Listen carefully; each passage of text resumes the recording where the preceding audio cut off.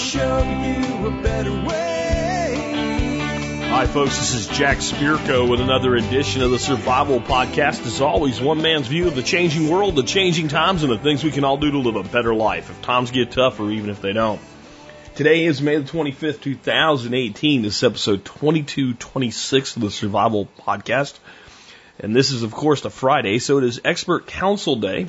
This is where you send me your questions for council members, and the way you do that, send an email to Jack at thesurvivalpodcast.com, put TSPC expert in the subject line, and then tell me who the expert is the question's for, and then give me the question in one concise sentence, and hit return, and give me the details.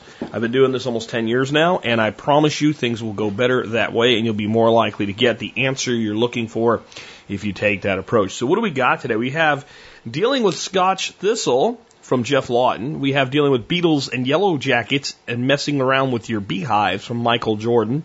We have how heat affects the storage of medical supplies with Doc Bones.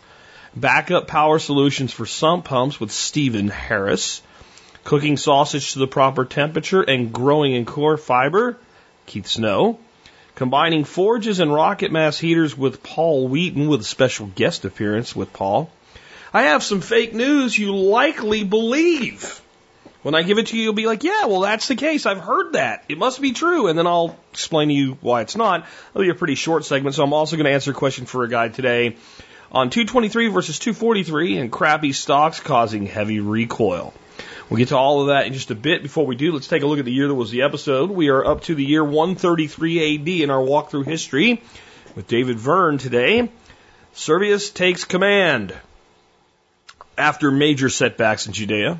Remember, we're in the middle of the third Jewish revolt right now, and it's not going well for Rome. Hadrian orders his best general, Sextus Servius, to leave his post in Britain and march with all haste to Judea. Hadrian refused to transfer legions from the west to the east, so Servius gathered auxiliary units from Britain and any legions in the eastern provinces. He enters Judea in the summer with 5 to 6 full legions, elements from 6 other legions, and 50 to 60 auxiliary units, a total of around 100,000 men, outnumbered 3 or 4 to 1. Servius came up with a brutal and effective strategy. He sent small groups of wide-ranging soldiers to capture Jews, lock them up, and leave them to starve. Meanwhile, larger Roman groups were cutting off supply routes and razed entire villages to the ground. My take by David Verne. Roman governors were the ultimate military and civilian authority within the borders of their province, but these powers extended no further. This caused problems when the Romans were conducting large-scale campaigns spanning several provinces. To fix this, Hadrian gave Servius special powers to go above the governors' heads and act as he saw fit in the emperor's name. Equally ranked military commanders have a tendency to butt heads when they feel someone else is interfering in their command area. A great example of this was the Pacific Theater during World War II, where General MacArthur and Admiral Nimitz struggled to agree on strategy and logistics. Yeah, generally in a military operation, you will have commanders who are seen equal, and you will have a commander that they report to. And this is also how we run companies when they're run properly. And I have heard the compelling arguments both of you have made. I am not interested in hearing any more because I have considered carefully both of your points. I have decided to do this, which may be, person A or person B's idea, or I might have combined them in some way. Now I expect you to go carry them out to the best of your ability. And in general, you have to have that. You cannot have an organization where everybody's equal and consensus is not reached. And generally, to reach complete consensus will require at some point a decision-making authority or a decision-making method. So maybe it will not be one person that makes that decision. Maybe it will be a group that makes that decision with a vote. But once the decision is made, all parties need to partake equally, or the organization or the military unit will most likely fail. Even when they are better equipped, better suited, more likely to win. When you have indecision with something like military action, you generally don't do very well. In other words, wars should be fought for the purpose of victory only when necessary, not for political reasons. Because if you go into a war for political reasons, you will almost always be indecisive, and you will, well, you can just look at history and see the wars I'm talking about. with that, let's go ahead and get into your first question for an expert council member. I have one on Scotch thistle for Jeff Lawton. Jeff, go ahead and take it away, man. Hi, this is Jeff Lawton here, coming to you from Australia, and I have a question here from Kristen. And Kristen's also in Australia, in New South Wales, near Canberra. And they purchased a property, 32 acres in a cool temperate zone on fairly good land, but they have one issue, and that's Scotch thistle. There's a bit of it around, but it's pretty small and it's not very dense. But I'd like to know how to deal with it without chemicals. Their property is surrounded by a multi-million-dollar merino sheep wool farm, and so they don't want to interfere with that. And it's also likely that the current arrangement, which sees some of the sheep grazing on this property on occasion, will continue. Well, what you've got is you've got Scotch thistles which indicate a unavailability of iron and copper, or a deficiency of iron and copper. Usually it's not a deficiency of iron and copper, it's just the fact that it's unavailable because of a pH variation.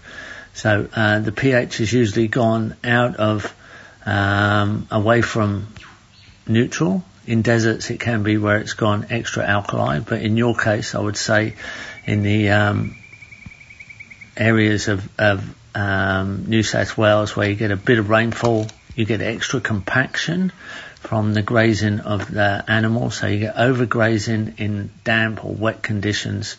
The moisture in the soil has compacted the soil, made it go a little bit more acid, and the first things that get locked up, pretty close to the first thing that gets locked up, are iron and copper. And the germination condition for thistles is the unavailability of iron and copper. Thistles harvest iron and copper when it's not available to other plants, and as soon as it is available they stop germinating. So really what you have to do is relieve the compaction problem. Well, you have to relieve the acidity, but the acidity is actually caused by I would say by overgrazing, and if it's adjusted sheep, the owner's not that worried about your land so much and might graze when you wouldn't, because it might be a little bit too damp, a bit too wet, they're a bit too concentrated, they've compacted the soil, they've made it go a little bit airless, that's dropped the pH into the acid zone, iron and copper are unavailable. Germination condition perfect for thistles. The seeds are sitting there dormant. They're not going to germinate until that condition occurs. Bump, up they come. You can see it happen all the time on wet years when when paddocks are overgrazed in wet conditions. You can see the next year up come the thistles pretty fast, or within a few months up they come. So it doesn't sound like you've got a bad situation. What I would do is go through and condition the soil with a chisel plough, or if it's only small areas, you can actually U-bar broad fork and decompact that way, but that's a lot of manual work. The yeoman's plough is of course the classic. But you also have just basic chisel ploughs. There's a good one made by FarmTech in Australia. There's also the aerator, which is a sort of a crescent spiked drum roller that relieves compaction. It's just a matter of relieving compaction. Best to relieve compaction on contour and get a better soakage, and your thistles will disappear. It's quite simple. You can verify this by looking at areas that are heavily compacted by animals. Doesn't matter what type of grazing animal. If they're heavily compacted around stockyards, you get a lot of manure, you get a lot of compaction, and up come the thistles. It's an easy one to see and a good one to pay attention to. Don't forget that you can eat the core of thistles as well if you want to. If you want to peel off the spiky leaves on the outside, the inside of a thistle is like celery, and it's full of good minerals, of course, and plenty of iron and copper if you need that. Okay, there you go. Sorry about my dog in the background. He's just barking at the horses that have come for a bit of early morning feed. There you go. So just one real quick addition there. If you're ever dealing with anything that's a thistle, wild lettuce, prickly, things like that, there is an animal that will eat it like candy, almost to the exclusion of everything else till it's gone. And that is the goose. When we moved onto this property and we added geese, at the time the geese showed up, we had an abundance of thistle and an abundance of prickly lettuce. And now, with the ducks and geese having been gone for quite a while, there's still barely any of it. And that is a balance of two things. One, they ate it down and they broke the cycle of growth. But two is we've increased the bioavailability of nutrients on the property. And that's the other thing Jeff was talking about. But you may or may not, depending on, how much you want to deal with, want to add geese to your plan. A few geese running around on a middle-sized property really won't do much harm to it. You do have to think about any gardens or stuff you have like that because they like to eat stuff and they like to attack stuff. One of the big problems I had with the geese here is when you put in young sapling trees, they would attack them. I don't know why, but they did. If it was new, they would attack it. You'd have a sapling tree that was already there and they had grown up and seen it be there and they're okay with it. You put a new one in, it's like it pissed them off. So you have to think about, do you really want geese in your life? But they will eat thistle and they will eat lettuce, especially when you get them out on the pasture early in the season when that stuff's young, because it's much more palatable at that stage. And they would literally run from plant to plant and eat it to the ground. And they ate all of that before they really ate much of anything else. About the only thing they ate with as much reckless abandon as the thistles and prickly lettuce was lamb's quarter. Lamb's quarter was like the most goose candy thing on planet Earth. Anyway, next up, I have a question for Michael Jordan on dealing with beetles and yellow jackets in regards to your apiary. Michael, take it away. Hey, this is your buddy Michael Jordan here on the TSP network, talking about bees, apiary management, and the fine makings of mead. Hey, I've got a great question, and I had to break out some entomology books and do a little background search for myself, but I got a question on American keraton beetle. It's like a little beetle that's like a burrower in the ground. So my question comes from Jeff Hitter in Central Virginia next to the Shenandoah Mountain National Forest. He's got a good question for us here on the Survival Podcast. He says, is there a treatment for my beehive for the American carrion beetle? That's C-A-R-R-I-O-N beetle. And what do I do about yellow jackets in the fall? Yesterday we added a second hive box to our hive, the opening of the entrance of the hive, and opened it up. This is new hive and it seems to be growing well. Not fast, but average. Today I noticed a bunch of beetles having a party on the ground in front of the hive. They're not going in or out. See the picture I sent? They have a yellow head and a black body. I believe they're American carrion beetles. I agree with you. We have 2 hives last year. The first one grew. The second one was slow. We lost both hives to yellow jackets in the fall. I didn't know what to do to rob and kill that fall. The old bees were dumped out 4 foot on the ground in front of the hives last year. We have yellow jackets again this year, and I can't find the nest. What can I do to mitigate them from robbing the hives? Thanks, Jeff. Okay, so the American carrion beetle comes through in the fall and is in during the daylight hours. And after a few hours, it flies begin arriving on a carcass. So what you have is you have this beetle going through and laying its eggs and eating and stuff in the larvae of the dead bees and carcasses that you dumped in front of your hive. So basically this is a nature's way of cleaning up. Now if they were coming in out of your hive, they'd be eating the larvae of the beetles or the bees in your hive, which means that basically they're overtaking the hive. But they're just on the ground cleaning up the mess from the dead bees that you had before. Overwintering by these adult bees are laying eggs and they consume the raw flesh of the dead carcass or the fungus and they overwinter in the ground, and then when they come back out they repopulate and go again. So if you want to get rid of those, right, you just kind of need to dig up the area that you were there and move that area somewhere else, and those will eat those bees. They'll try to lay their larvae in some areas. Eventually they'll die off because there won't be a food source. But you said this was created by yellow jackets. So I think one of the best things to talk about then is how to take care of the yellow jacket problem, right? Yellow jackets are meat eaters, man. Hornets, what are they called? Wasps. They all are like meat eaters. So they go in and they steal the honey, they steal the larvae, they steal the bees, they chew it up and they spit it back into a ball, lay their eggs in it, and then the larva eats the protein, the honey and the dead carcass.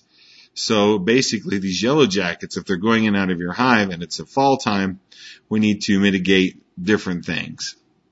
So on yellow jackets, you need to put up a hornet trap or a yellow jacket trap. They can found it be any hardware store, Home Depot, Lowe's, Tractor Supply. And what it is, it's a container that is yellow, attracts the hornets and stuff to them. You put in a scent pack that is provided and it draws these critters to it.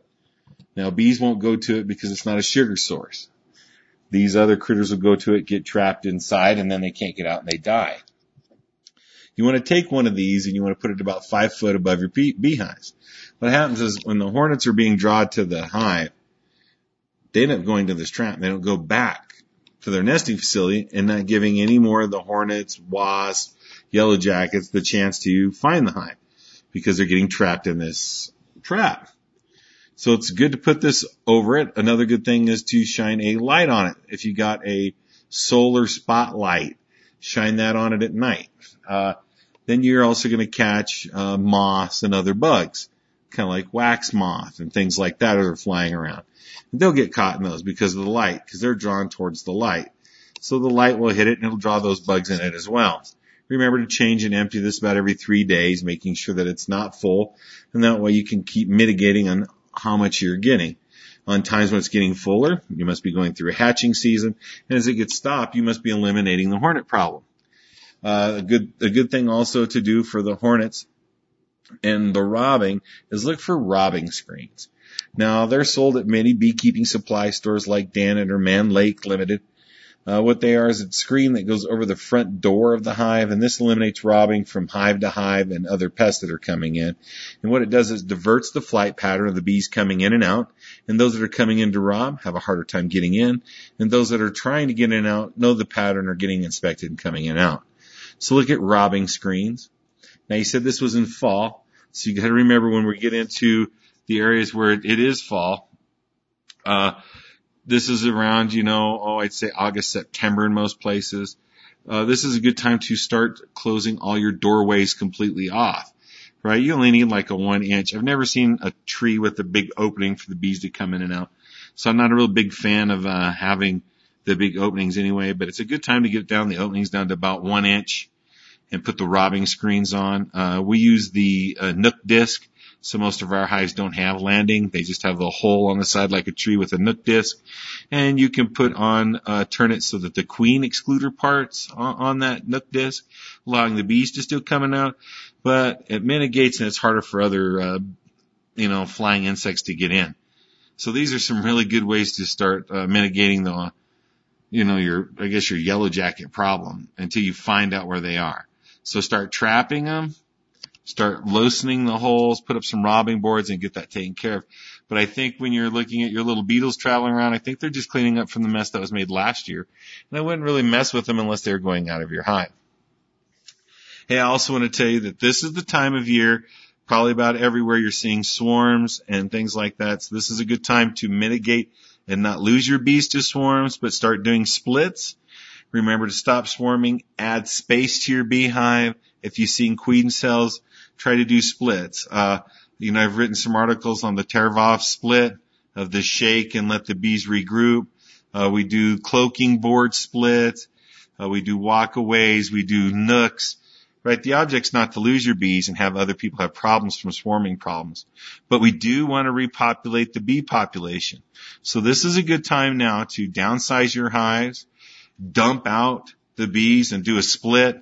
And that way they all grow pretty evenly and pretty good and you won't lose your bees. So this is the swarm and split season. Let's try to get out there, get our swarm traps up and mitigate our bees so we don't lose them and cause other problems for other people. Hey, I'm your buddy Michael Jordan here in Cheyenne, Wyoming with AB Friendly Company at abfriendlycompany.com. If you have questions on mead making, bees, apiary management, any kind of topic in general like that, like I said, this is a good question about how to stop pest control and what the beetles are doing. It's a little entomology there for you. Give us a question. We'd like to answer it. Buy your honey from a beekeeper you respect.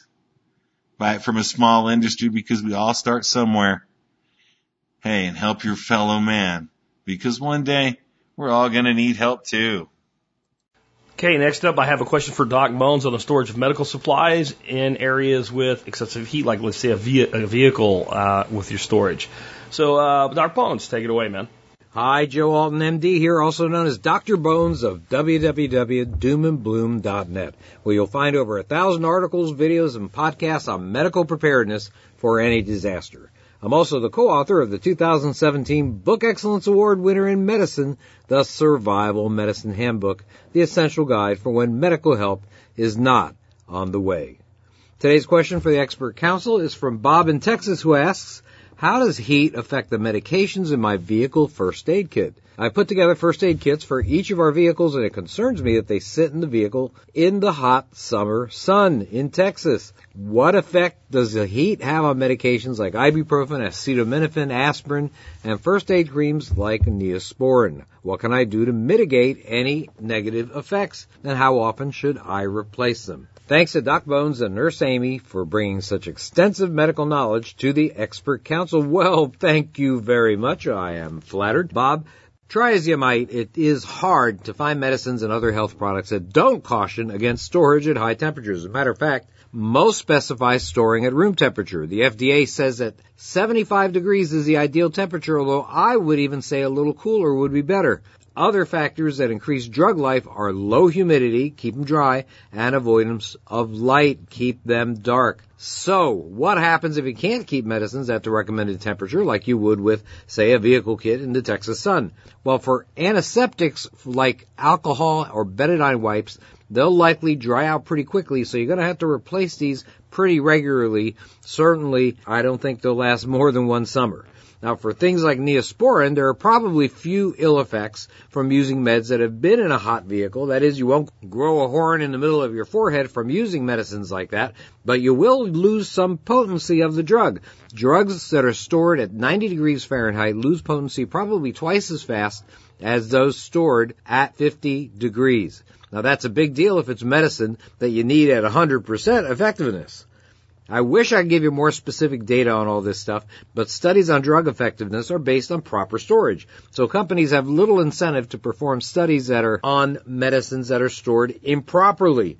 It's much easier to just say you shouldn't use them and get fresh items. Now, having said that, a study was done in 2004 by the American College of Chest Physicians in which a common inhaled asthma medication delivered half of its expected dosage after being exposed to 150-degree temperatures for just 4 hours. So let's face it, you shouldn't leave any medicine in a locked car on a 100-degree summer day. I would be most concerned, however, about medications that are in liquid, cream, or ointment form than solid pills or capsules. You may have to replace ointments and creams and liquids, perhaps, maybe every few months or every couple of months, especially in warm weather. Try to keep drugs and medicine cabinets inside, but not in bathrooms, and also beware of storing on top of refrigerators. The refrigerators tend to be warm and bathrooms tend to be too humid. This is Joe Alton, MD, that old Dr. Bones, wishing you the best of health and good times or bad. Thanks for listening. Hey, besides getting a copy of our Survival Medicine Handbook on Amazon or at our website at doomandbloom.net, don't forget to check out our entire line of medical kits and supplies at store.doomandbloom.net. You'll be glad you did. Hey, and make an old man, me, very happy by following us on Twitter at Prepper Show, YouTube at Dr. Bones Nurse Amy channel, and Facebook on our Doom and Bloom page. Don't forget that the Member Support Brigade gets a discount on anything in our store at store.doomandbloom.net. Thanks again. All right, folks, good stuff there. Next up, I have a question for Stephen Harris on backup power for sump pumps, and despite the intro you'll hear from Steve, I'm going to say this is a definite Harris rant. All right, Steve, take it away. Beep. Note to Jack Spirko. This is Steve Harris. This is not a rant. I'm just tired and being passionate and expressive. Thank you. Beep. Hi, this is Steve Harris calling in for the expert panel, and I am a piker, as Jack would say. I have been ignoring the expert panel for the last couple months because I have been awfully darn busy. In fact, right now it's 2:59 a.m. on Friday morning, and I'm recording this for the Friday show as we speak because I don't want to let you guys down. I have been busy as heck. I am now the Chief Technology Officer of a startup company, and we are using Harris Power. Details to be released in the future. If you want some teaser details, sign up for my email at steven1234.com. And also, it takes me a fair amount of work to get everything set up for the really great, thrilling bug-out trailer shows I've been doing with Jack the first or second Tuesday of every month. I organize everything, get everything in the right order. Sometimes I call people, clarify questions, ask more details. But it takes a fair amount of work, but you guys are worth it because I absolutely love delivering that quality to you.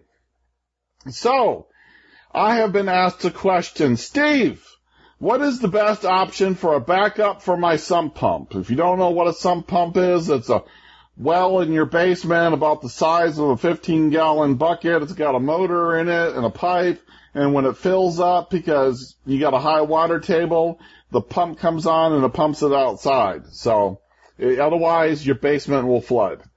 I have a home I've been in for just over 1 year. It has 2 sump pumps. Steve Harris has 1 sump pump, so I know the problems. And when the power failed a couple weeks ago, came on 6 hours later, my sump pump was full.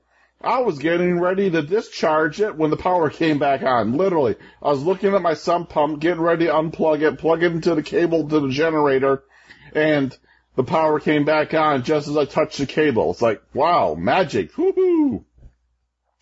So anyways, the guy says, I've looked at the different stores and brought back systems, but none of them seem to be powerful enough to manage the water for more than 8 hours.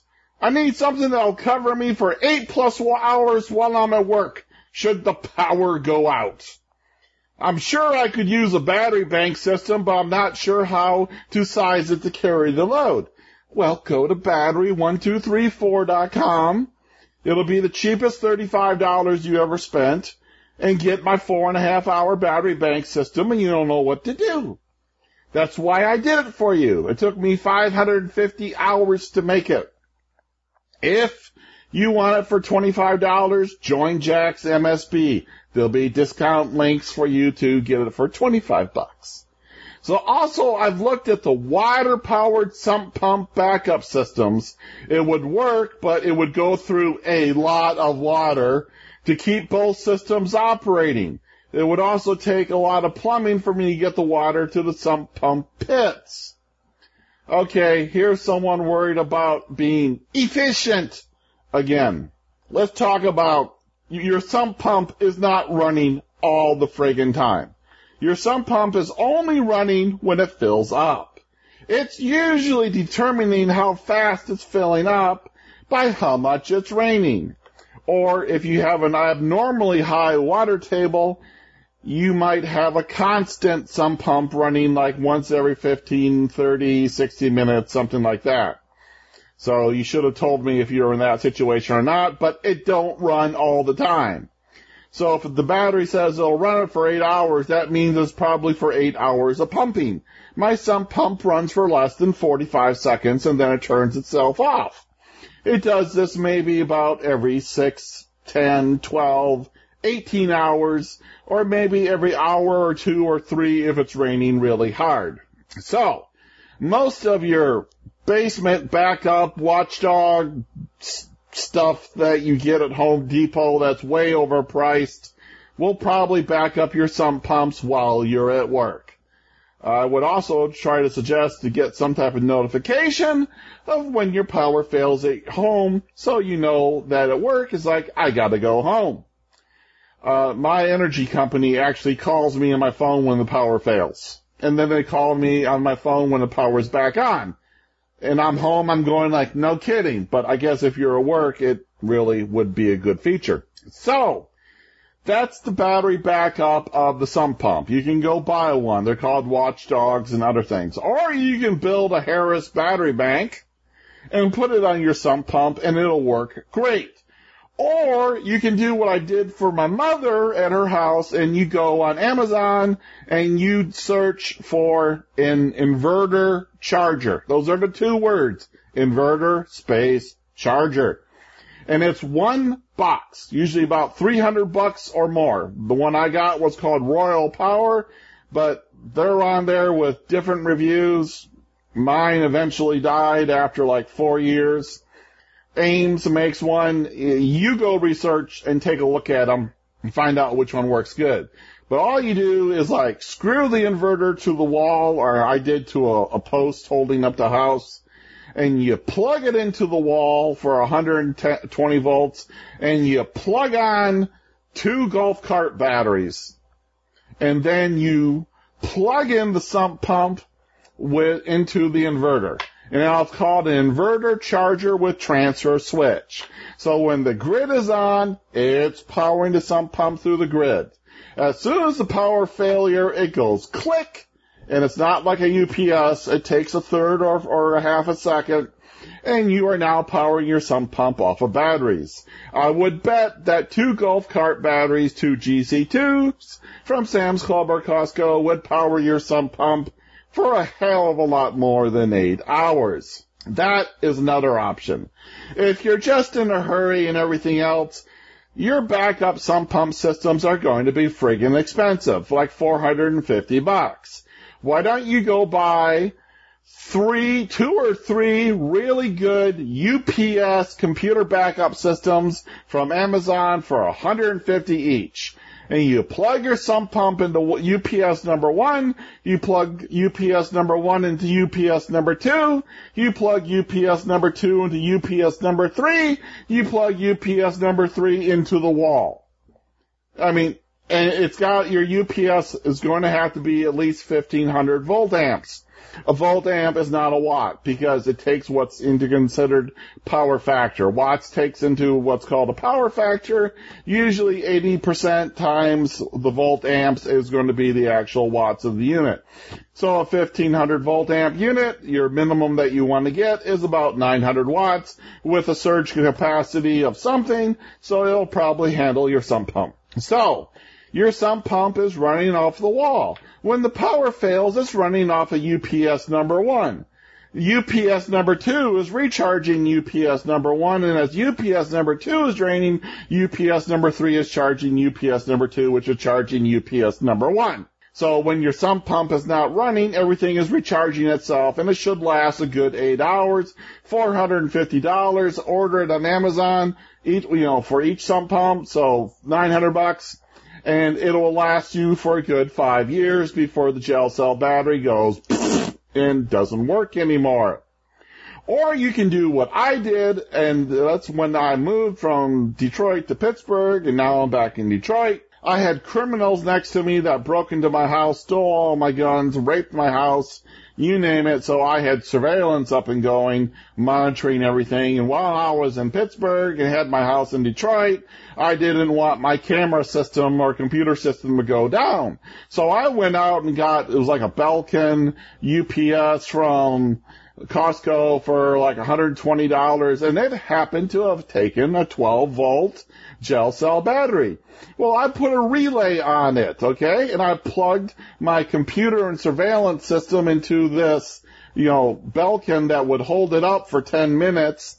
And what happened is when the power failed, the relay would go clunk, and it would switch over to the 12 volts going to the internal 12-volt battery of the Belkin over to the 800 ampere hours of super batteries I had in the basement that were kept charged by 2 other systems. So my little 120 Belkin with like a 20 ampere hour battery now had 800 ampere hours behind it, and it would basically run just about forever. I took my surveillance real serious. Now, you said, for you guys out there, there are water-powered sump pump pumps. Now, hanging from my sump pump up drain, I have a $2 waterbed drain and fill kit that I bought at Kmart. You can still find them on Amazon. All you do is you screw it onto your utility sink, screw on a hose, throw the hose in the sump pump, turn on the water in the utility sink. The water flowing through the waterbed drain and fill kit creates a venturi, which is a negative pressure, and it'll suck my sump pump dry. But you're using water from the sink, from the city, and it's sucking out water out of your sump pump and going down the drain. So if going down the drain's not a problem, then that's okay. Some people's drain goes back into their sump, believe it or not. If you're on a well and out in the country, this ain't going to work because the power's failed, so your well pump's not working anyways. But this is a great little thing to have to drain your sump pump. Now, the automatic water ones, what they do is they go, oh, the power has failed. And they got an automatic super duper version of my waterbed drain and fill kit in the sump pump with an output going already out and a second pipe going down to the bottom of the sump pump. And what it does is goes, float valve goes click. Your sump pump is full. It turns on the water from the city water pressure, and it uses the same venturi effect, and water goes through, and it sucks the water out of your sump pump, and you're done, okay? But he goes, well, this will use a little too much water. What do you care if it even used 500 gallons of water? Would you really care? 500 gallons of water is like 25 cents from the city. It works. It doesn't go bad. It doesn't require batteries. And your basement didn't flood. What do you care how much water? It's like people go, I want to power my house off of 12 volts, because it's more efficient. It's more efficient. Meantime, I say, hey, just go buy a $20 inverter, go clamp it onto the battery in your hood, run a standard extension cord from Home Depot into the house, plug in the 120-volt lights and everything all around your house, light your house up, power your TV, and you're worried about efficiency of 12 volts versus 120 volts. Worry about what works, what doesn't fail. Worry about what you can depend on, not what is efficient. So, this is a tired Stephen Harris at 3 a.m. in the morning. My wife always used to say, why do you say 3 a.m. in the morning? It's like redundant. I don't know. I just do. But that is the answer for you on how to take care of sump pumps through various different methods that I guarantee you each and every one I listed will work for you exceptionally well. This is Stephen Harris. If you want to know some of the fun stuff I'm doing, join my email list at Stephen1234.com. In fact, I've basically stopped all marketing and new products for knowledge publications because I'm so busy with the startup and I want to make my retirement money and be happy. So that's what I'm working on at the moment, but I will continue to contribute to the Survival Podcast. Guaranteed. See you guys later. Bye. This is Stephen Harris. After I've had an alcoholic beverage, I just listened to everything I said, and I wanted to iterate something. People come into your life for a reason, a season, or a lifetime. I don't want to be a part of TSP for a reason. You come and buy my videos. I don't want to be in TSP and Jack Spirkle for a season, a good 10 years. I want to be with TSP and Jack Spirko for a lifetime, as long as he's running it. I really don't care if you guys buy one thing I have with what I am doing. I personally, thoroughly enjoy being a contributor to your safety and to your preparedness. And those little emails that I get that's like, oh, we had all the water we wanted and our neighbors were paying $20 a gallon for it and our kids were watching DVDs and I watched Lord of the Rings during the power failure with the inverter off my car at the idle. You know what? That is something that you cannot get with all the money in the world. One of my favorite sayings, when one candle lights another, it loses nothing. Bless you guys. I'll talk to you in the near future. It sounded like a rant to me. Anyway, it was a little bit long too, but we haven't had Steve on for an expert panel question for a while, so I went ahead and let that one be a bit long. But expert panel members, remember you're to confine your answers to 10 minutes, not 15. Next up, I have a question for Chef Keats. No, actually two. One on cooking sausage to proper temperature, and the other on growing in coconut fiber. Keith, take it away. Okay, Jack, here's two questions for you. Hey, it's Chef Keith Snow with HarvestEating.com and FoodStorageFeast.com. I've got a couple questions that I want to answer for some audience members. First is Sean from Austin, and he's wondering why when he cooks sausages, they still look raw inside, or they're still pink inside when the outside is fully cooked. Now, this is something that I've seen in my own family when I've brought sausages to the table. Usually it's my wife or my oldest daughter, both of them. Well, my wife is not paranoid about it, but she knows that the oldest daughter is absolutely paranoid about uncooked meat. And I mean, if there's a burger and it's got any red in it, she just is not doing it. So, rather than get upset about it, I've just learned to deal with it. But to Sean's question, first of all, just a couple of tips. When you're cooking sausages or any meat that's going to go on a very hot grill or something like that, frying pan, you want to make sure that they've been taken out of the refrigerator, which is at about between 37 and 40 degrees, and let them warm up a bit at room temperature. Now, I'm not telling you to take them out in the morning and cook them at night. That's probably not a great idea. But you certainly can take them out an hour, hour and a half, 2 hours. They are not going to rot on the counter. So keep that in mind. But the closer they are to room temperature, the more even cooking you're going to get. So most people are going to be grilling sausages or pan frying. Now, I've seen people take brats, for instance, and they put them on a grill that's just ripping hot. Of course, if they've got natural casings, they tend to want to drip some fat right through onto the grill. That's going to cause a lot of flame. Now, keep in mind, if you're just cooking them on the grill, you can turn them a few times, get some good color, then move them off to an indirect heat and close the lid of the grill and let them finish cooking. You can't really cook them, over a ripping hot fire the whole time because you're just going to have burnt up stuff.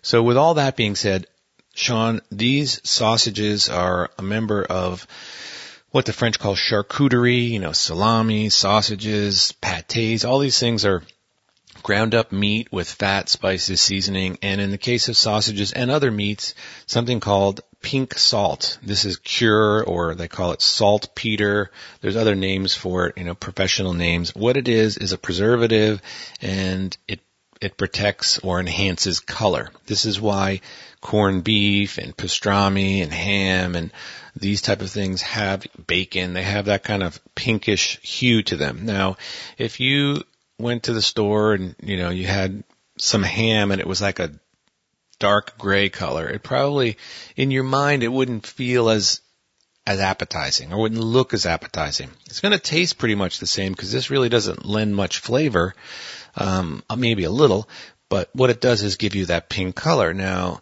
that's great when you're talking about a ham sandwich, but I can see why you're panicked about your sausages looking pink in the middle. Now, that pink salt is going to regulate the color, and it's going to be hard for you to cook it completely, quote unquote, cooked looking on the inside because of the salt cure or the preservative that's in there. So that is one reason. The other reason is muscle meats, particularly when you're dealing with ground meats like sausages, usually going to have some pork shoulder in it, which is good for this. they have something called myoglobin, which is a relative of hemoglobin.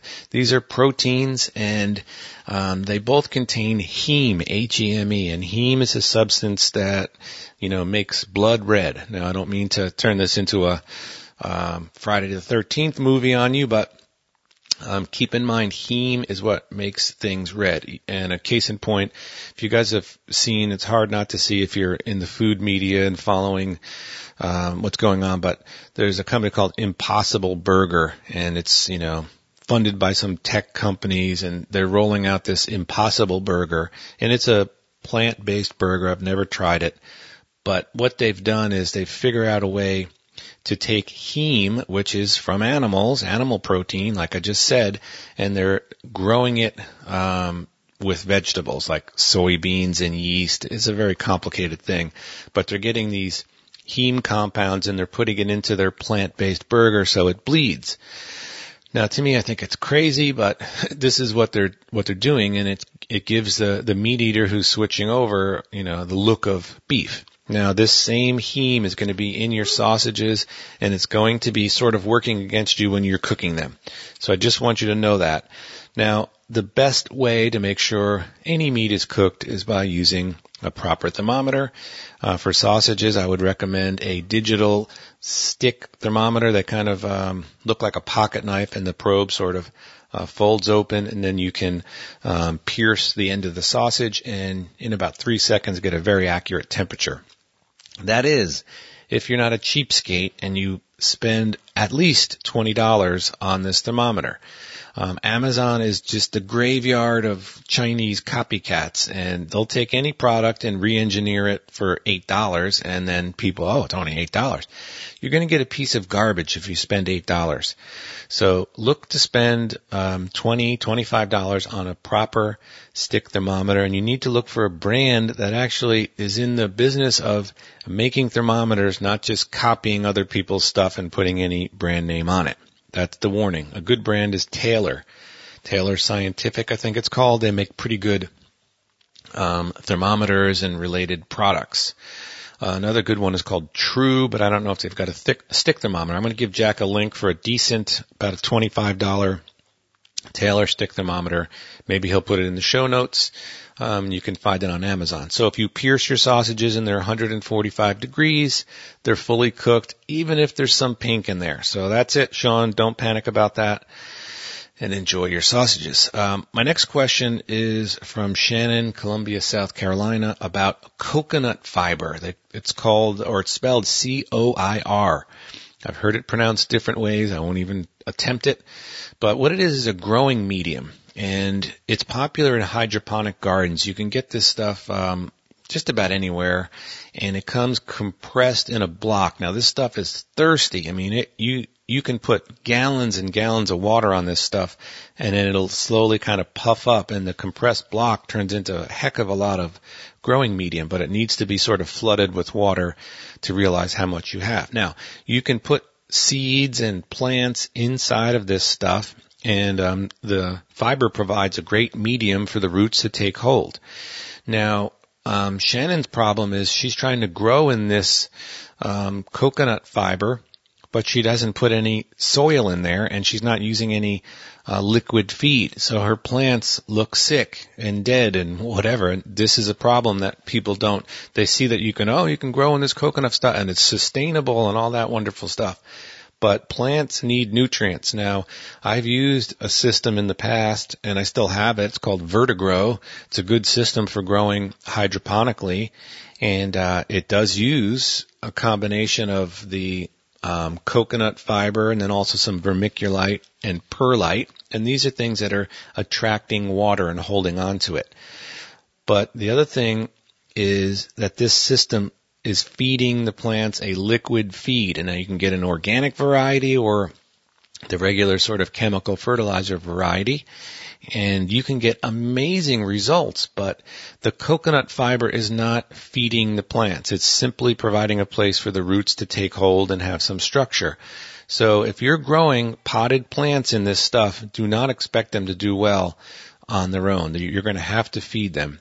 And I would suggest some type of potting soil that has some fertilizer in it or some type of a liquid feed. Otherwise, your plants are not going to thrive. So coconut fiber is basically an inert type of substance, and it's not for feeding the plants. So Shannon, I hope that answered the question for you. The other thing is make sure that your potted plants, vegetables, and all that, they need full sun. Now, some people get confused. Oh, they're in the sun for 5.5 hours or 6. That's just not enough. These plants will do much better in full sun. In other words, 9 o'clock in the morning, 10 o'clock in the morning, the very latest, they're in the sun, and they're like that most of the day. So keep that in mind. Now, folks, I hope everybody has a great weekend. I wanted to put a little plug out there. Tons and tons of you have requested my spices to come back in stock, and due to some family reasons and also the fact that my supplier was making it very difficult for me to order on a monthly basis smaller amounts that I need to take care of my customers, they wanted me to buy 2,200 pounds, and I cannot buy 2,200 pounds. So I have not had any spices for a while. My suppliers had some management changes, and all of a sudden they're willing to take care of me. I've been ordering my inventory and my organic spices from them since 2006. And through the years it's been a little challenging because they've been sold a few times and merged and all that. But in the end, I have spices in the Harvest Eating store right now. And I've got Montana steak, grilled chicken, Texas beef and brisket, Carolina barbecue, seafood, Greek chicken, and Northern Italian. So I don't have huge quantity, but they're in stock now. So those of you that are fans of the spices, first of all, I appreciate everybody supporting them, but you can go over to harvesteating.com/shopping and find them there. With that, Jack and everybody else, have a great weekend.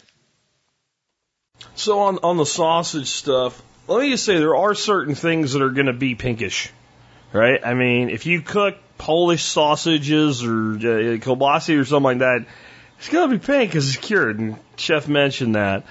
And then there are certain times when a food will maybe appear red even when it's fully cooked. For instance, we raise some chickens that are known as Red Rangers. They're a very large chicken if you grow them to large size, which we did. How large? Dressed weights of 8 to 10 pounds or more. That's carcass weight. It's plucked and everything, and it's still being that big. So compare that to your typical 4-pound roaster chicken. And these chickens, even at that size, don't really have very large breasts. They have huge thighs. And whenever I cooked them, if I cooked them with the bone, it always looked undercooked. Including one time, I took one of these chickens and quartered it, and I put it in a crock pot. And I cooked it on low in a crock pot and made a chicken stew. And that chicken was in the crock pot for 3 hours, 4 hours, something like that. Steaming meat falling off the bone apart. And the bones for the thighs still looked red. And so sometimes it's just best that people not see certain parts of what you cook and just eat it and not have to deal with their crap. I'm just saying. Now, on temperature, I'm not big on taking temperature of sausage. Generally speaking, I can figure out when a sausage is done, and I think you can too. And you can easily cook sausage past the 145 degrees and not have it dry out because it's sausage, especially if we don't go poking holes in it. And generally speaking, when you pick a sausage up with tongs, and you can feel the skin is really tight from expansion, and a lot of times you can actually feel like a simmering, boiling vibration in there. It's cooked. Okay, it's cooked. Now, maybe you aren't getting a temperature. I'm not sure. And it doesn't always have to not have the skin poked or broke, because a lot of times your skin will break and char a little bit, and grease goes down, and flames come up, and it gets all a little bit of black on it, and it's all so good that way. But I generally don't. But if you're going to get a thermometer, I'll put the one that Chef recommended in the show notes. But I actually recommend one by a company called Perfect Cook. It's about the same price as the one that Keith recommends. But I've used a bunch of different thermometers. remote ones, wireless ones, etc.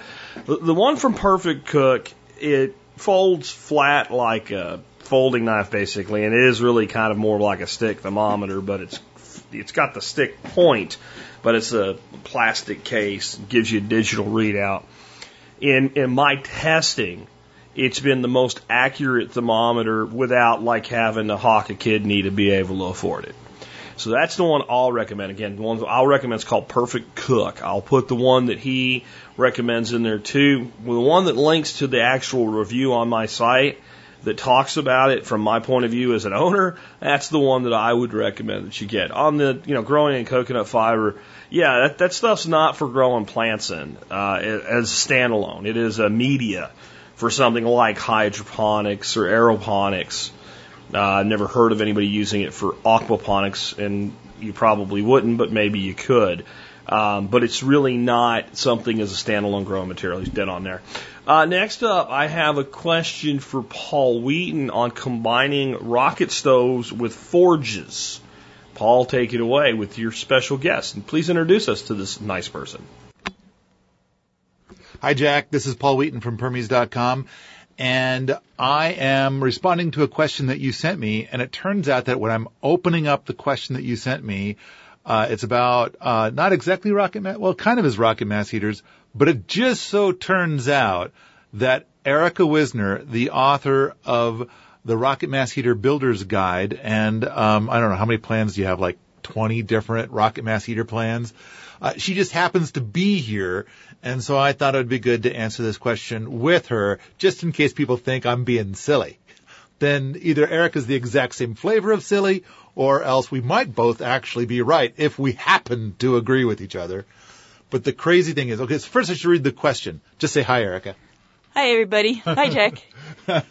So the question you sent me is, can you make a rocket mass heater that also functions as a forge? Need to put bar stock into about 2400 degrees. Can you do this and also have a rocket mass heater? What core can I buy? And so I feel like I've got 6 hours of things to say in response to that, but we got to keep it short. Didn't you make a video about this?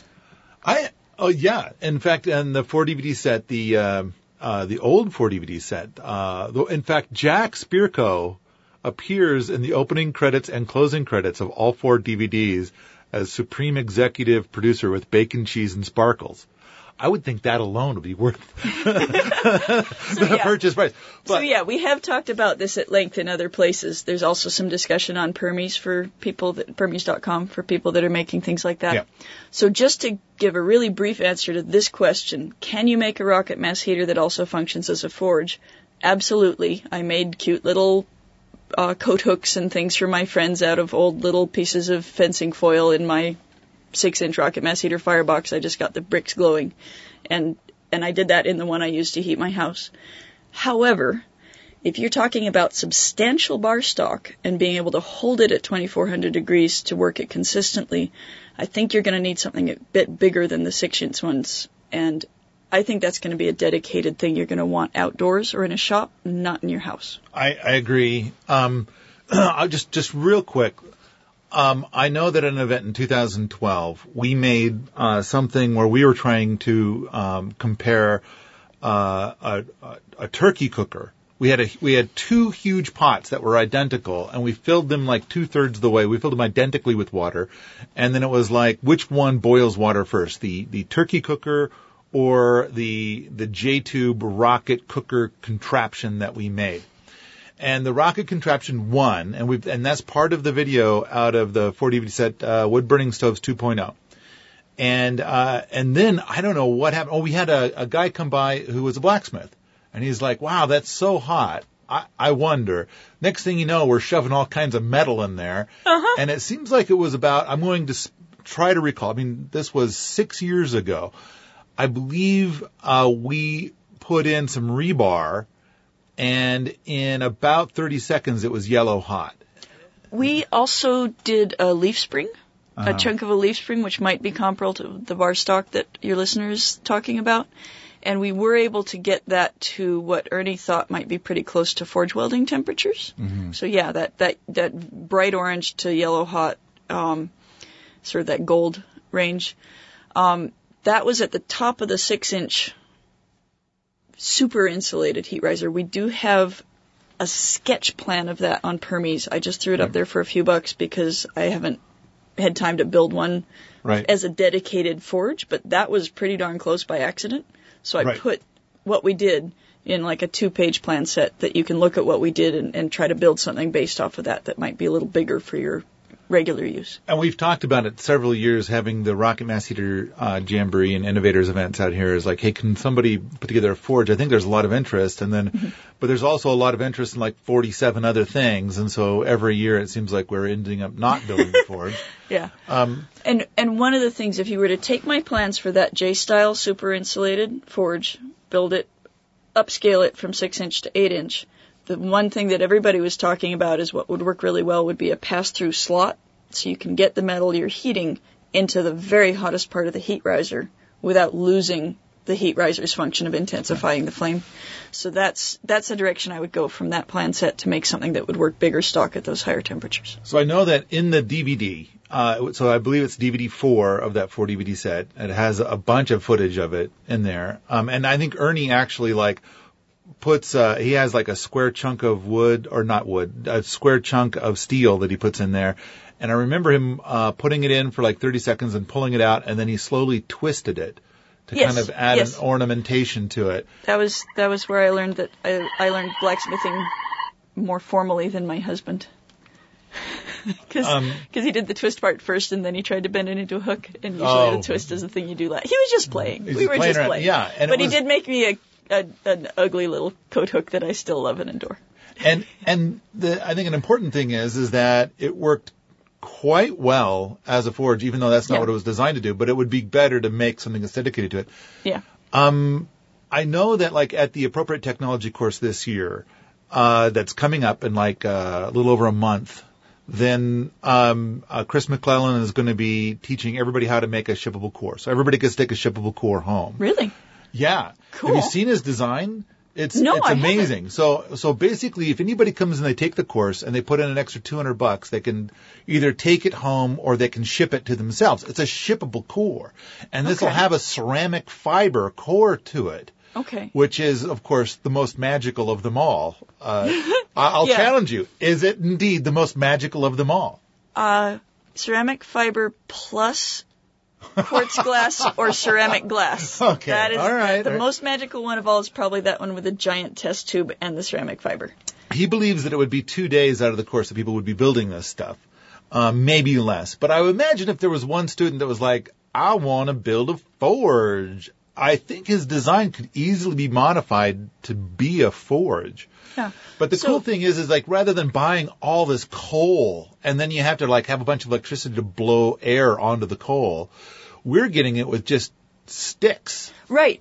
We used a mix of pine and hardwood for that, I think. Somebody had some nice dry locust scraps from a project they'd been doing, and we mixed in dry pine. Well, yeah, we did that for some of the competition, but for the forge part, I don't think we used any of that. I think it was all honestly, pine and, all conifer wood. I don't remember, but it's in the video. Yeah, You'd be able to see what's in the firebox. It was 6 years ago. Yeah. But I was using pine when I did it in my house. So yeah, it's the way this intensifies the heat is really cool. We were definitely burning carbon out when we stuck the steel all the way down into the hottest part of the heat riser. Yeah. So the potential is there. It just needs more refinement.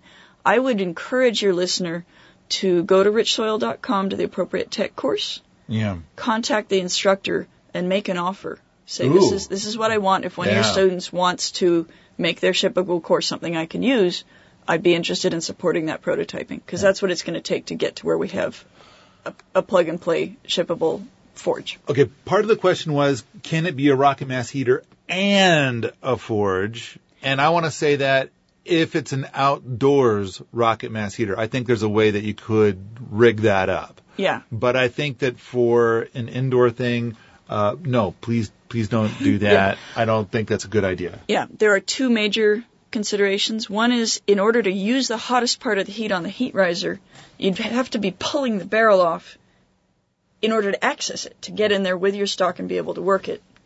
And the other thing is, you're not going to need to blacksmith on the same schedule that you need to heat your house. They're two different functions. If you're heating your house every time you do that work in the summer, you may be unhappy.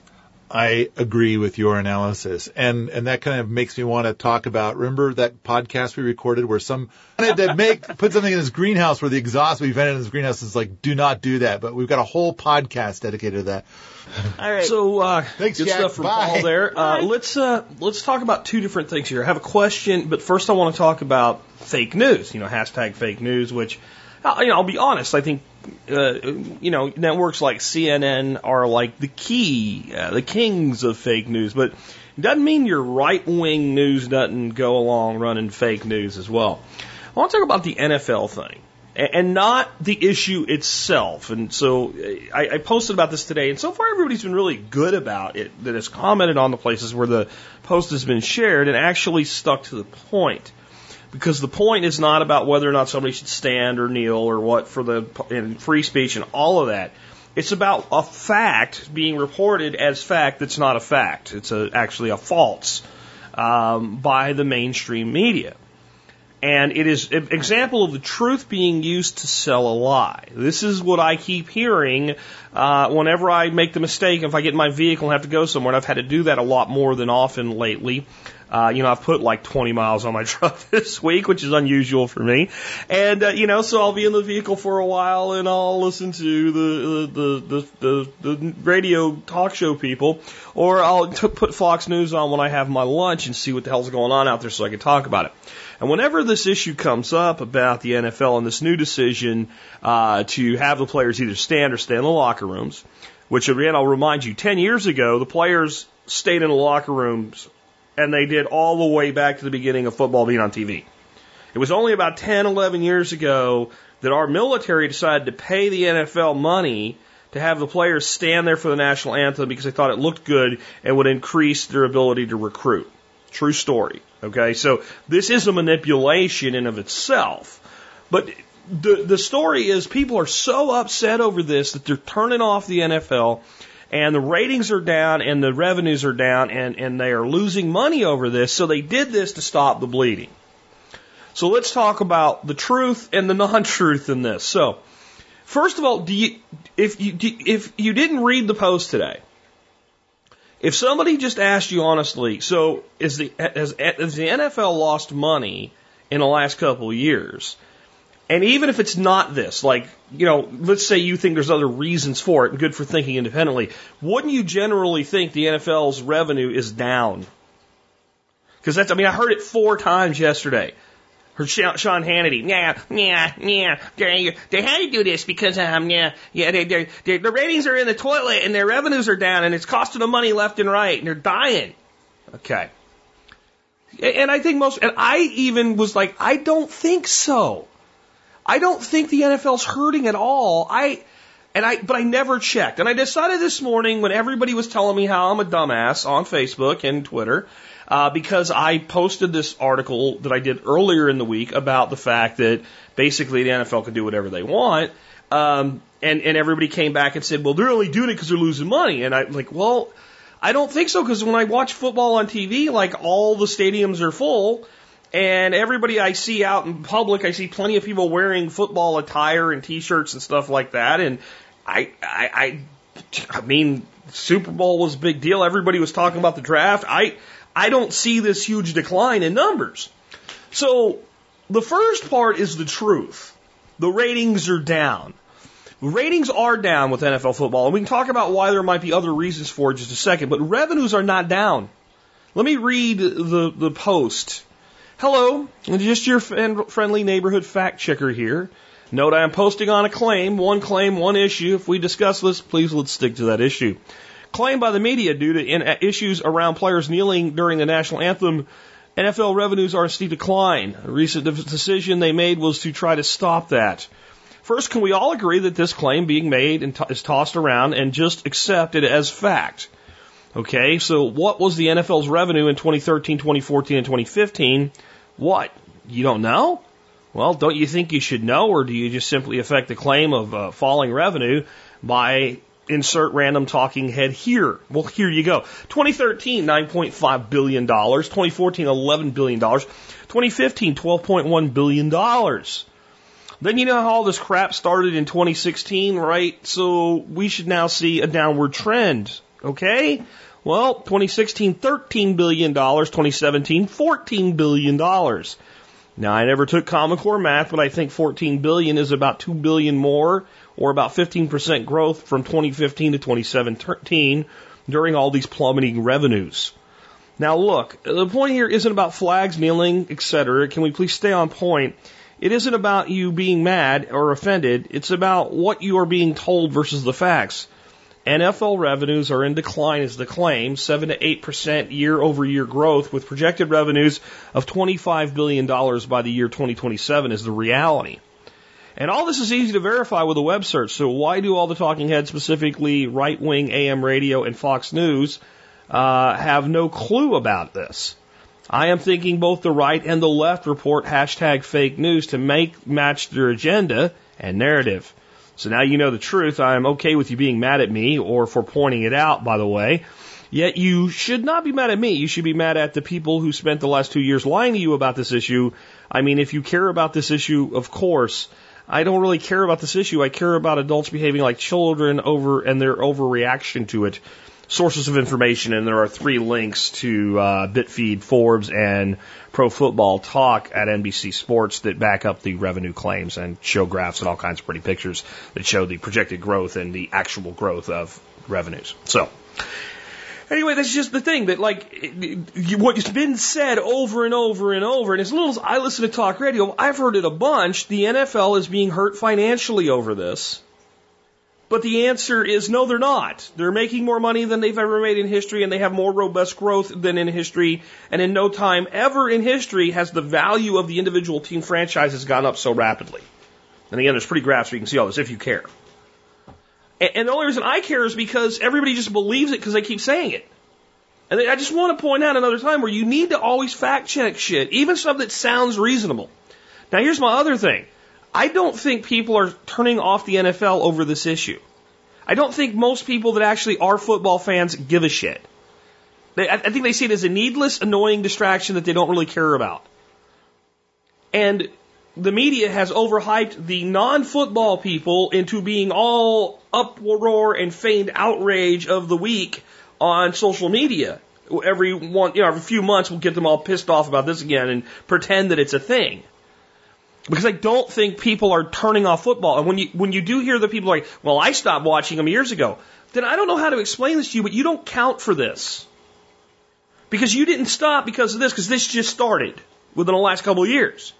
So if you haven't watched them in 10 years or 20 years, you probably never watched it.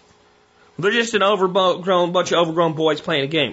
You don't like football then. See, you don't matter in this discussion. Not the whether or not people should stand, kneel, etc. discussion. In the whole discussion about, the NFL being hurt because of it. You are irrelevant. You are as irrelevant to the NFL if you're boycotting something you don't watch anyway, as I would be if I got upset at the people that made Always Maxi Pads and said, well, I'm going to boycott Always Maxi Pads. Do you think Always Maxi Pads would care that Jack Spirko said, I'm not going to buy from you? No, I don't need Maxi Pads. To be a little bit more germane and not just baiting it a little bit there, right? How about this? What if I said, well, the NBA has done something that I hate, so I'm not going to watch basketball anymore? Some of you might say, well, maybe that matters. It doesn't. I don't like basketball. I don't have any interest in the game. And it's not because they're overpaid children or some shit like that. I just don't find that game interesting. And I think most of the people rattling their beaks about not watching the NFL right now don't like football. It's okay if you don't like football. I don't like basketball. I don't like NASCAR. I don't like soccer. I kind of, sort of, in a way, at times like hockey, but not really. I like to play hockey. I don't like to watch it. It's not really exciting to me. In fact, I don't watch baseball. Football's like my one sport that I like to watch. And I like to watch really one team. Two kind. I've always had an affinity for the Eagles as well. I thought maybe last year I was going to get the best Super Bowl ever and get the Steelers and the Eagles together in the Super Bowl. It didn't happen. My life's not better because the Eagles won. My son was really happy about it. He's a huge Eagles fan. But it's just a game. And that's the point. It's just a game. It's just a business. But if we're going to report something as factual, let's try checking some facts. Can we, guys? And it'd be fun to have some of you guys maybe call some of these conservative radio hosts once in a while. When next time they bring this up, especially your local ones, and they say their revenues are down, and just go, really? So what was their revenue last year? And when they don't know, point out it's actually up. It's just, I don't know. I think we should be looking at facts. Now, let's look at something a little more fun than that, though. And let's look at a question. I'm trying to find it right now. On guns. Hi, Jack. This is from Jeff in Pennsylvania. He says, question 243 or 223. I bought a Remington Model 783 Compact at 243 last year, short length of pull, 20s barrel. Intentions were originally to have a rifle for my kids, 14 and 10 to use for deer, coyote, and plinking, although I have to admit I wanted it as well to have a short light rifle to carry for myself. I can't sit for more than a few hours anymore and tend to do a lot more still stock hunting or do driving for others. Problem is the thing is very uncomfortable to shoot for me. Note, I'm 5'8" and 165 pounds. Way worse to shoot than my Ruger American in .308. I believe this feeling has a lot to do with the short stock, a combination of cheap scope that comes with it, very short eye relief, and possibly the shorter barrel. I haven't even let my kids shoot it yet. Options. 1, upgrade the scope and replace the stock. I'm looking at an MDT LSS chassis stock. I like this more than other replacement stocks for the following reasons. It will allow me to put an adjustable AR-15 butt stock on it, improve bench rest shooting without the cost of effort or bedding. Not to mention it will look really cool. If it still kicks too much, I can put a brake on it. I always see a 243 shells on the shelf at Walmart. Or number 2, I could sell or trade the 243 for a Troy pump action in 223. More tactical and quicker follow-up shots than with the pump action. Same options for AR-15 butt stocks. Uses AR-15 mags. Ammo is cheaper for plinking. I can find it during times of band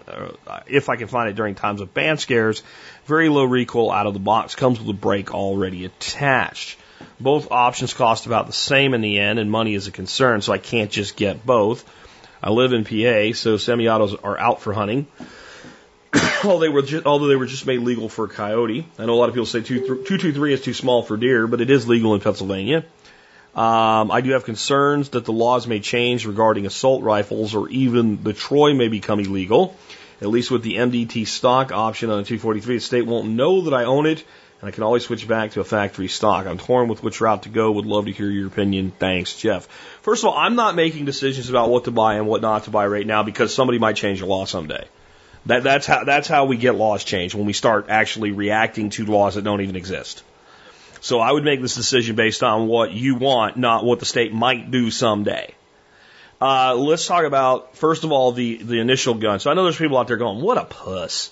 It's a 243 and it kicks too hard, and good God, it's, and if you look at the specs, it's an 8.5 pound rifle, pussy. I mean, what the hell's wrong with you? It's a 243. You know what? You're wrong, dude. Do people thinking that? You're wrong. The 243 in a improperly fit rifle will smack you. And I know because I made the same mistake. I bought an NEF H&R handy rifle in 243 with a 20 gauge barrel for my son Matthew when he was like 12 years old. And I thought this would be a perfect deer gun. 243 doesn't kick hard. With that short, stupid little stubby stock those NEFs have on the youth models, it was brutal. He shot it and he got tears in his eyes. I was like, come on, kid. And I picked it up and I threw a shell in and I fired. I was like, holy crap, I'm sorry, man. I'm sorry. I didn't know. And we ended up getting him a 357 barrel for it. And he shot it with that for a while. And when he got bigger, we put a full-length stock on it, put that 243 barrel back on it, it shot just fine. And additionally, these synthetic, straight, cheap stocks that all these budget price rifles come with now, they suck. And they make perceived recoil worse in everything. I had a Winchester Model 70 in 7mm Remington Magnum. Now, that is a hoss of a round. It does have some oomph to it. But I routinely shot, a buddy of mine had a .338 Winchester. I shot his .338 all the time, and that's definitely a heavier recoiling Magnum than the 7mm. That 7mm in that straight stock was literally painful to shoot on a bench. It wasn't bad shooting off hand, really, but it still wasn't comfortable. So I think your stock issue is definitely the thing here. If you want to get that expensive AR-15 style stock, you can, and it'll work, and this gun will be fine to shoot. So if that's what you want to do, you can do that. If you want both guns, I'll give you an option that you may not have considered. Boyd's Gun Stocks make some really nice stocks for about $150 or less. That would be more of a sporting stock.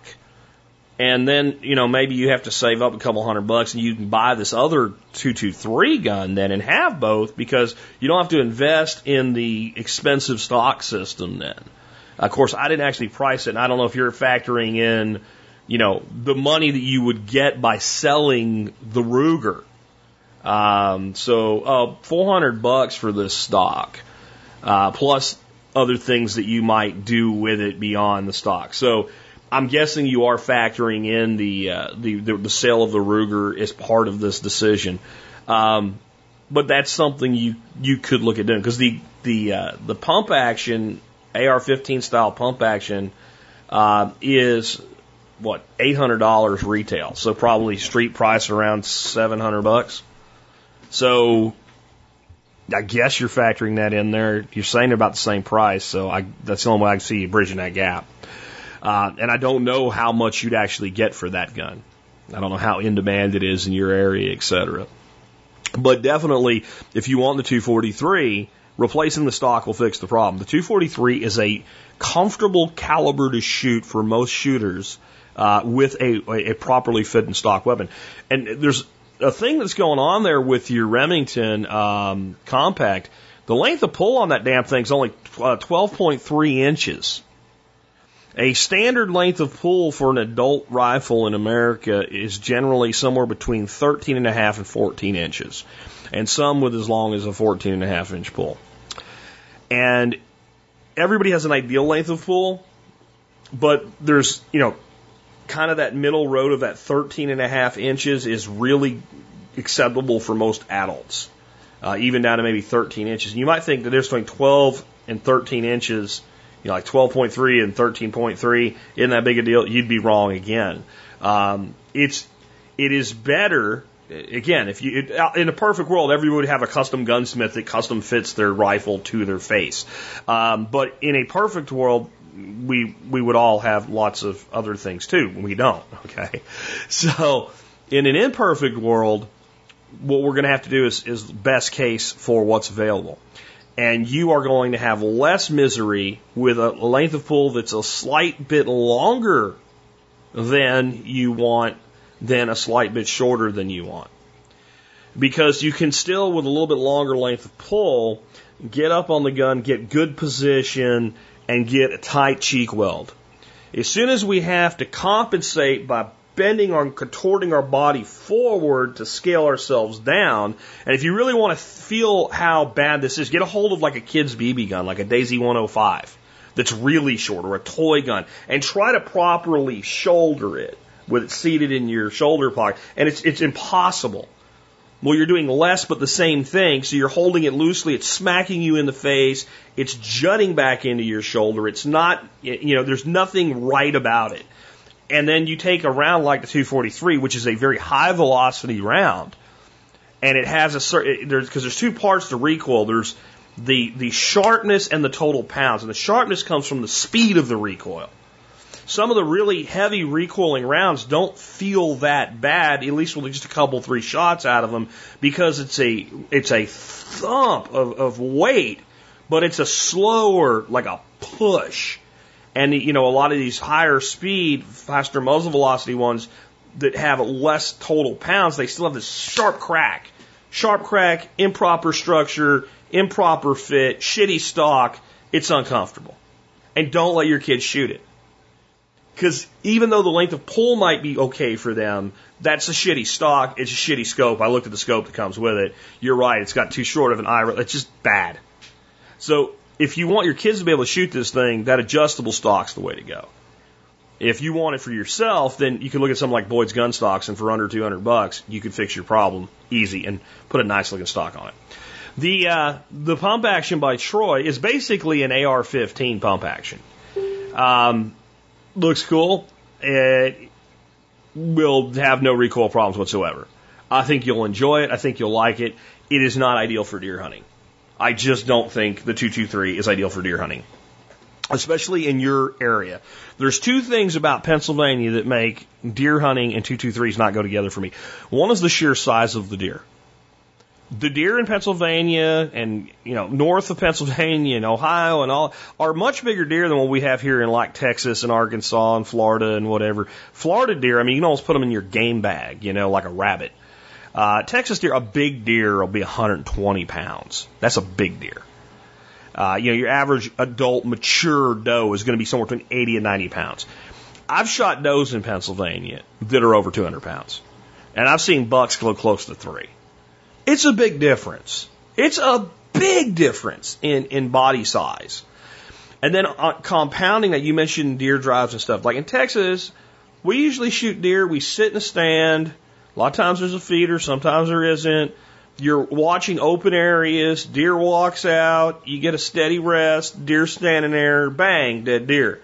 Pennsylvania, you kick a deer out from behind a blowdown and you take a running shot. You have your buddy pushing them, and even if it's not a full-on run, the deer's moving, what have you. And that's why things like lever actions and pump actions, the Remington 760 and the Marlin 336C and 35 Remington, probably those two, and the 760 and 306, probably the most popular deer hunting rifles in the state of Pennsylvania. And that's why, because of that style of hunting, close bush, moving animals. Follow-up shots, etc. This gun is great for follow-up shots, but the caliber is not as sufficient. But I wouldn't tell you don't do it. I'd just tell you it's less than ideal. You do something like a Barnes trophy bonded bear claw in federal premium ammunition in 223. It's a deer killer. But you just got to. There may be times that you have a shot that you would take with something like a 243 that you would choose not to. And honestly, a 243, more than adequate for deer, still not an ideal round for Pennsylvania deer hunting. Because you get these shoulder quartering on shots or something like that hidden in the bush, and I know I can break that shoulder, but am I going to deflect that round? That's why rounds like, and if you look, again, 35 Remington, and then 3006, the most popular ammo when I was growing up anyway, for the 3006 in Pennsylvania, was good old-fashioned yellow and box Remington 180 grain round noses, because nobody was shooting 300 yards anyway. And you wanted something with a structure that could break bone for those quartering on shots, for that, where I can only just see, I got the head, I got antler, I know that's a buck, there's his shoulder point, I've got this little place I'm going to, kind of snake in there and break that shoulder blade quartering on, and I wanted something that could take that deer down. And that was general mentality. So neither one's ideal anyway. So if you want to do the 223 thing, go do it. Personally, I think the 243 is a much more versatile round than a 223. We can take it down to higher velocities, longer range for varmints, and we can take it up with heavier weights, completely sufficient for just about any big game animal. I don't know that I'd go playing around with elk with one. But certainly, I know they do have elk in PA now, and you can get a permit, and if you win a lottery that's a lot like winning the actual lottery, then you can go shoot an elk. I'm sure you could borrow or rent a rifle for that. I wouldn't fault you for either one of them. If it was me, I'd want to make the gun I have work, because I know it's that simple. It's changing out that stock. But something tells me you want this AR variant, basically, I guess is what you'd call it. And I wouldn't worry about the state of Pennsylvania making this thing illegal. I wouldn't worry about it at all. It's a pump action. It does have the dangerous assault pistol grip. With that pistol grip, man, I'm telling you, boy, that makes that gun so much more dangerous. God, the mind of liberals is insane. They really are. Anyway, with that, we've wrapped up another episode. I want to tell you guys again, you can help support our show by becoming a member and by doing your online shopping at T-Spaz today. And those are kind of related in a way today. So I think most of you know, if you've listened all week, I'm running a sale all week long. I decided to run it through Sunday night, just to make it simple. It ends at the end of the week. It's called the bacon sale, and you don't get bacon, but you can use the term bacon, and then you get yourself some bacon. What the hell am I talking about? We had this troll on the Survival Podcast group on Facebook, a vegan troll, been trolling us with this vegan bullshit for 2 years. And I want to be clear, I don't have a problem with vegans. I have a problem with most vegans that I know are vegans, and the way I know they're vegans is within 5 minutes of meeting them, they've told me about being a vegan and why I should be one too. That's the kind of thing I have a problem with. He's also like an avowed socialist. I just don't think he's in the right environment unless you want to be a troll, and this dude's a troll. But he hasn't quite actually violated the rules. He's been very clever as a troll. So what I decided to do was we'll just do a sale in his honor. So this week you can get MSB for $25 by using the code word BACON. You can, if you're an existing account member, you can use the form and mail it in, and we will cancel your auto renew and renew you for as many years. If you want to pay for 2 or 3 years because it's cheap, you can go ahead and do that. And then if you're expired or new, like so you haven't become a member yet, you can use code word BACON when you sign up online. And then the deal is you are supposed to eat an extra pound of bacon this week, and I'll tell you that over an extra 100 pounds of bacon have been consumed this week for Travis the Troll. And you're supposed to give a gift of bacon. That brings me to my T-Spaz item of the day. So my item of the day today is a bacon chocolate bar. And, you know, I've mentioned this a few times over the years, and I think people maybe think I'm kidding. This is called Moe's Bacon Chocolate Bar. And it's made by a company called Vosges, Vosges. And they're just a fantastic chocolate maker. I don't eat a lot of candy. That's why I used to wear a double XL shirt, and I now wear an L shirt, right? Because I stopped eating candy and crap and bread and all kinds of garbage. But if I'm going to eat some, if you don't ever have anything, then your life sucks. You know, there's a point to living, and part of it is enjoying life. So I will occasionally eat some really high-grade chocolate. And I'm talking like a square or two, you know. And so like one bar might last my wife 3 nights, 4 nights before we eat it all. Except when it's this one, because this one's hard not to eat at all. It is a bacon chocolate bar. It's made with bacon, smoked sea salt, and a 41% really awesome milk chocolate. And you might think bacon chocolate, nah, come on, that's just a gimmick. No, friends, it's very, very good. I actually learned about these things. A girl that used to work for me when I worked for Neil Franklin, ran our HR department for us. She brought me one of these bacon chocolate bars. This is before TSP even existed. That's how long I've known about this wonderful stuff. And brought it in as a kind of a gift, but also a joke. Like, yeah, you love bacon so much, here, you can have a bacon chocolate bar. And I was like, okay, well, I'll try it after lunch. And I didn't think it'd be very good. It was very good. And as soon as I bit into it, I went, well, duh. It's salt and chocolate and crunch. Just like chocolate pretzels are, which you can give yourself type 2 diabetes by looking at a bag of those things. So it's awesome. So give it a try. And remember, if you do the sale, you're supposed to give a gift of bacon. Give somebody one of these bacon chocolate bars. But buy a couple extra, because if you get 2 and you eat 1 and you're going to give 1 to your friend, you're going to break your deal and you're going to be like, I'll give it to myself. I like myself. I'm my own friend, right? Because I'm telling you, they're that good. So you can always support us by doing your online shopping at tspaz.com, no matter what you buy. But today you can buy Moe's Bacon Chocolate Bar, and I think you'll really enjoy it. Anyway, with that, let's talk about our song today. Song of the day today is Tennessee River by Alabama. Alabama is definitely the country supergroup of the 1980s. And many people, me included, feel that they are the most influential and probably the best country music artist band that's ever existed, period. And it doesn't mean that there aren't people that aren't better than them.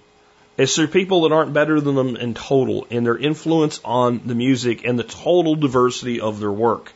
I believe in total that Alabama has had something on the neighborhood of 44 or 45 number 1 hits. Tennessee River was their first hit, and it's just a great sounding song. You can see why it made itself a success. This was released in 1980, and by the end of the decade, I told you they had over 40 number 1 hits, but by the end of the 80s, just in the 80s alone, they had 26 number one hits plus this one, so 27 number one hits. Randy Owen wrote this song. It was really for him about going home again, back to the good life he left behind, where life is simpler and peace and love can still be found. It was a type of song that when a guy actually starts to become successful in music, he starts to value the place that he came from even more. And this is just a perfect song for a Friday because it's a feel-good song. And I think a lot of us that love the outdoors, even if it's not the Tennessee River or Alabama, really like this song because no matter where you live, there's places that are like this for you. With that, it's been Jack Spirko with another edition of the Survival Podcast, helping you figure out how to live that better life if times get tough or even if they don't.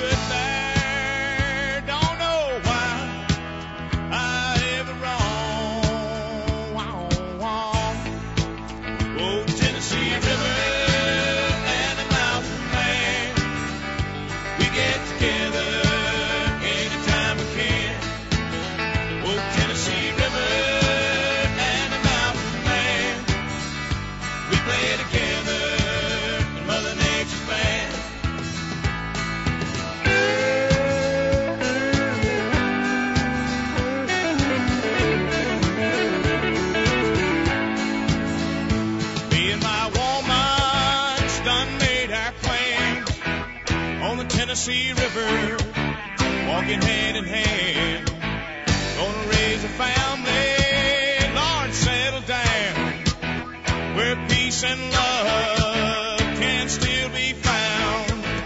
Oh, Tennessee River and a mountain man, we get together anytime we can. Oh, Tennessee River. Together, Mother Nature's band. Oh, Tennessee River.